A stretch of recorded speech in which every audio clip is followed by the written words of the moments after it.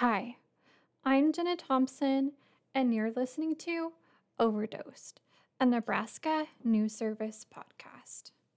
Fair warning, this episode contains descriptions of illegal activity that may be disturbing to some. Take care when listening. Imagine a world where everything you do is anonymous. The black market is flourishing, and if done correctly, illegal transactions leave no trace. Criminals from all corners of the world come together to operate multi-million-dollar empires selling sex, drugs, people, and anything else their unfiltered minds can think up. If vendors suspect someone is onto them, they can pick up everything and disappear in an instant, like they were never there. It's a frightening idea, but what if I told you this place exists? And not only does it exist, but it's changed the drug trade forever. Welcome to the dark web. The dark web is the 21st century's take on illegal trafficking of all kinds. Criminals are peddling weapons, child pornography, and human organs under the cover of carefully designed software. And because of its anonymity and lucrative nature, drug cartels are also utilizing the secret corner of the internet to peddle their products. This covert digital market has made it easier than ever for users to get digitally connected to their darkest habits. It's also made catching criminals even more difficult for law enforcement. To learn more about how drugs are trafficked through the internet, I visited the Drug Enforcement Agency office in Omaha to talk to the officers there about how the dark web has affected Nebraskans. Group Supervisor Sean Quigley with the DEA explained what makes catching dark web drugs so difficult. So there's really no trail on the dark web. Okay. So when you go on and you make a purchase, there's nobody that's tracking that, there's nobody controlling that. You would actually have to find out where whoever's controlling the marketplace and go after them, but that person could be anywhere in the world.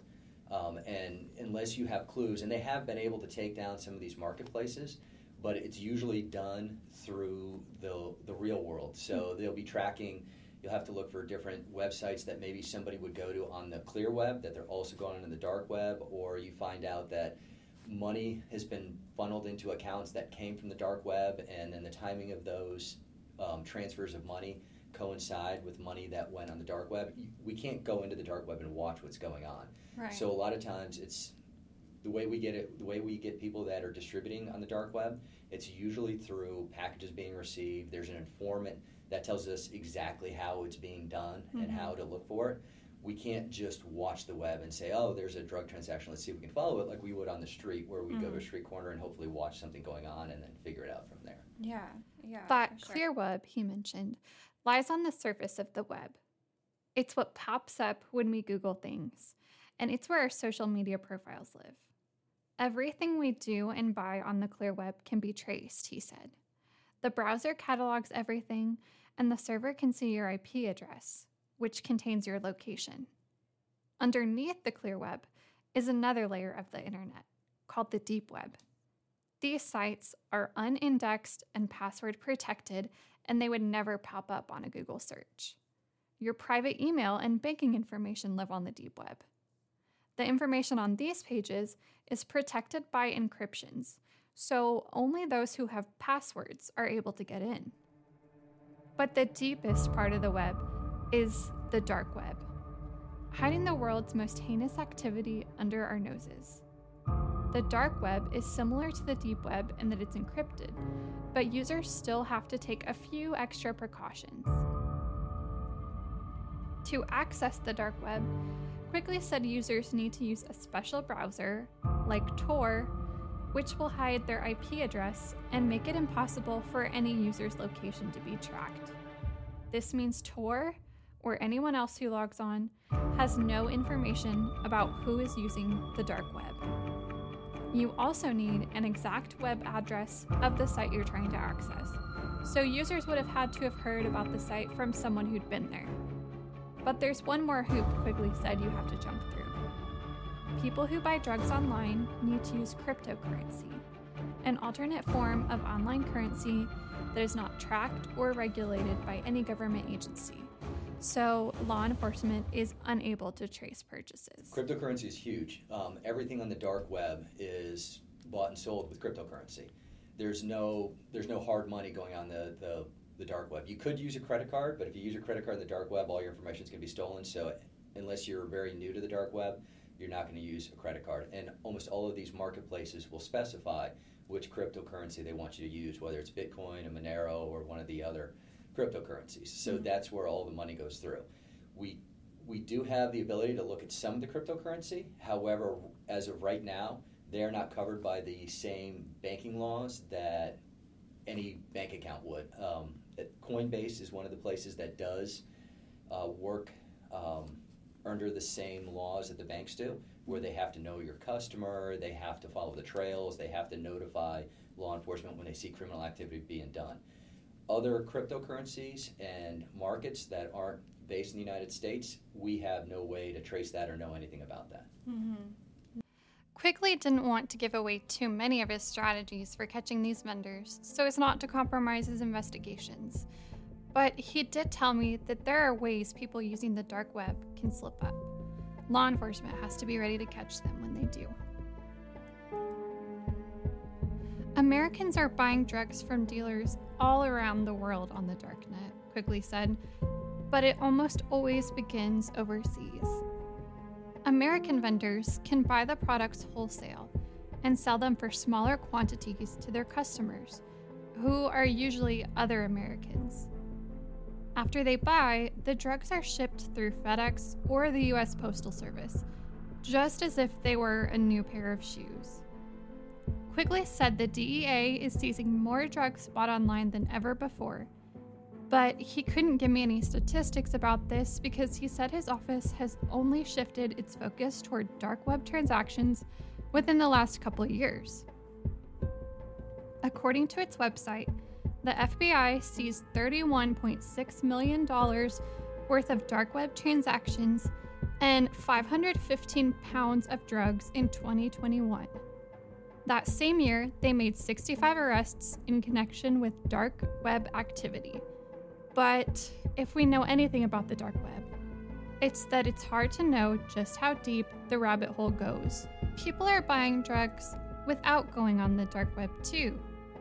Quigley said social media, like Snapchat, Twitter, Tinder, and Instagram, plays a major role in drug trafficking, especially with kids.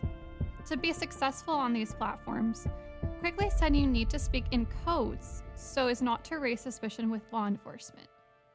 Here's Quigley and Public Information Officer Emily Murray. Certain codes, and it depends on what region you're at, what area you're at, what the lingo is. Yeah. So I could give you some that that we've seen in other places that what would be referred to. Like I've heard people refer to tacos being ounces, and so I'm selling tacos. How many do you want? So 3 is 3 ounces, and that type of thing. Depending, food is a common code that they use.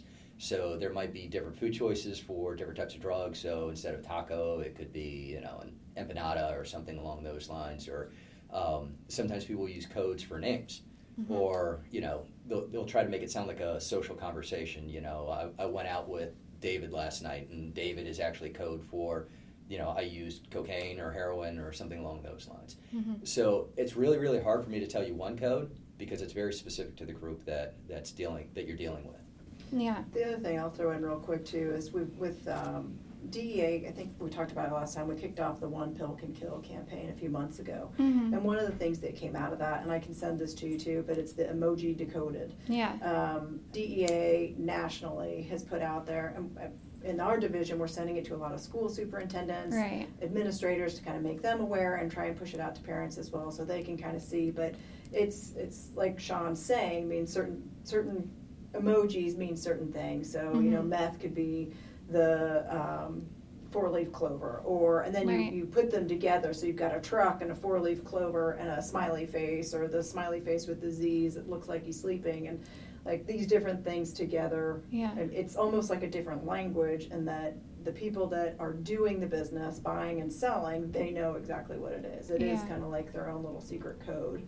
But we've seen enough commonality across the nation that we were able to put that out. So people, hopefully parents that are kind of watching after their children or looking into phones and things like that, that they can kind of be aware of what's out there and the common themes that we've seen. Yeah. The DEA's Emoji Decoder Guide, which can be found on their website, shows widely accepted emoji codes for the major drugs. But there are regional deviations with codes. Quigley said online and social media drug trafficking targets a younger, more tech-savvy generation of users. And parents should be extremely wary if their kids are messaging strangers in nonsensical codes or using the Tor network. I also spoke with Jennifer Bender, who is a peer mentor with Touchstone, a short-term treatment facility in Lincoln for those struggling with addiction. Bender was an addict for 33 years and has been sober for 6 years. She said she works with addicts of all ages, and she sees a vulnerability in 20-somethings all the way down to preteens because of drugs accessibility on the internet. There was one particular social media platform that kept coming up in my conversations. Have you personally seen drugs being sold online? I have seen it. I have seen it with my own 2 eyes, but I have not engaged in that. I know other people that have, though. Right. Do you... Yeah. One thing that I'm hearing is Snapchat is kind of a popular medium. That's what I've been told as well. Right. And not only is it a popular one, I think that you can almost just about get anything that you want off of there, and that's also very alarming and scary. It was never like that when I was growing up, right? Like, it was already hard for me, but in this day and age where you can almost put in an order on a social media platform and have it delivered to your house, that's frightening. Right. And especially if you don't know what you're really getting. The thing that really scares me, Jenna, is that street drugs now can be laced with fentanyl. Once again, just this past weekend, I read an article about a group of 6 adults that were using what they believed to be cocaine up in Commerce City, Denver. 5 of them dropped dead, and the one that didn't do the cocaine woke up to find all of her friends dead. This just happened this past weekend. And the cocaine was laced with fentanyl.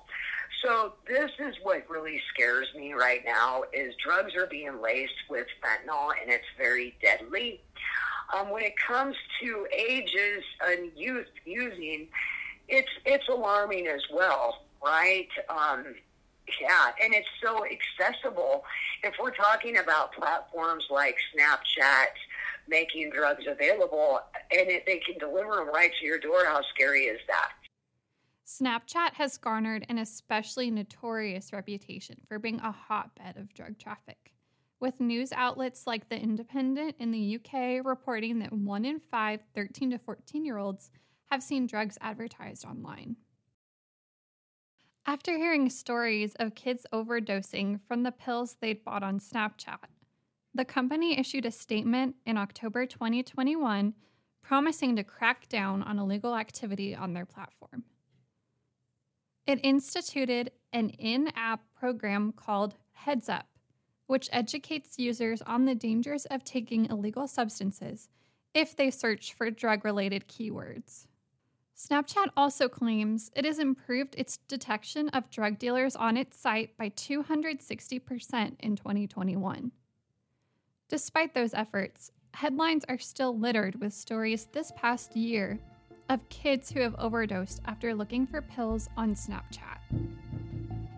Instagram has also fallen under criticism by some, sites like the Washington Post and Insider Report, for having an algorithm that pushes illegal substances. Researchers at social media watchdog group Tech Transparency Project claim that Instagram's software recommends illicit drugs to a young audience.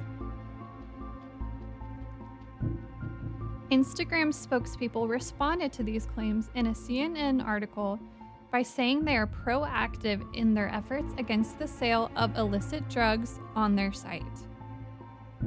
Instagram claims to regularly remove drug-related content and block hashtags that advertise drugs.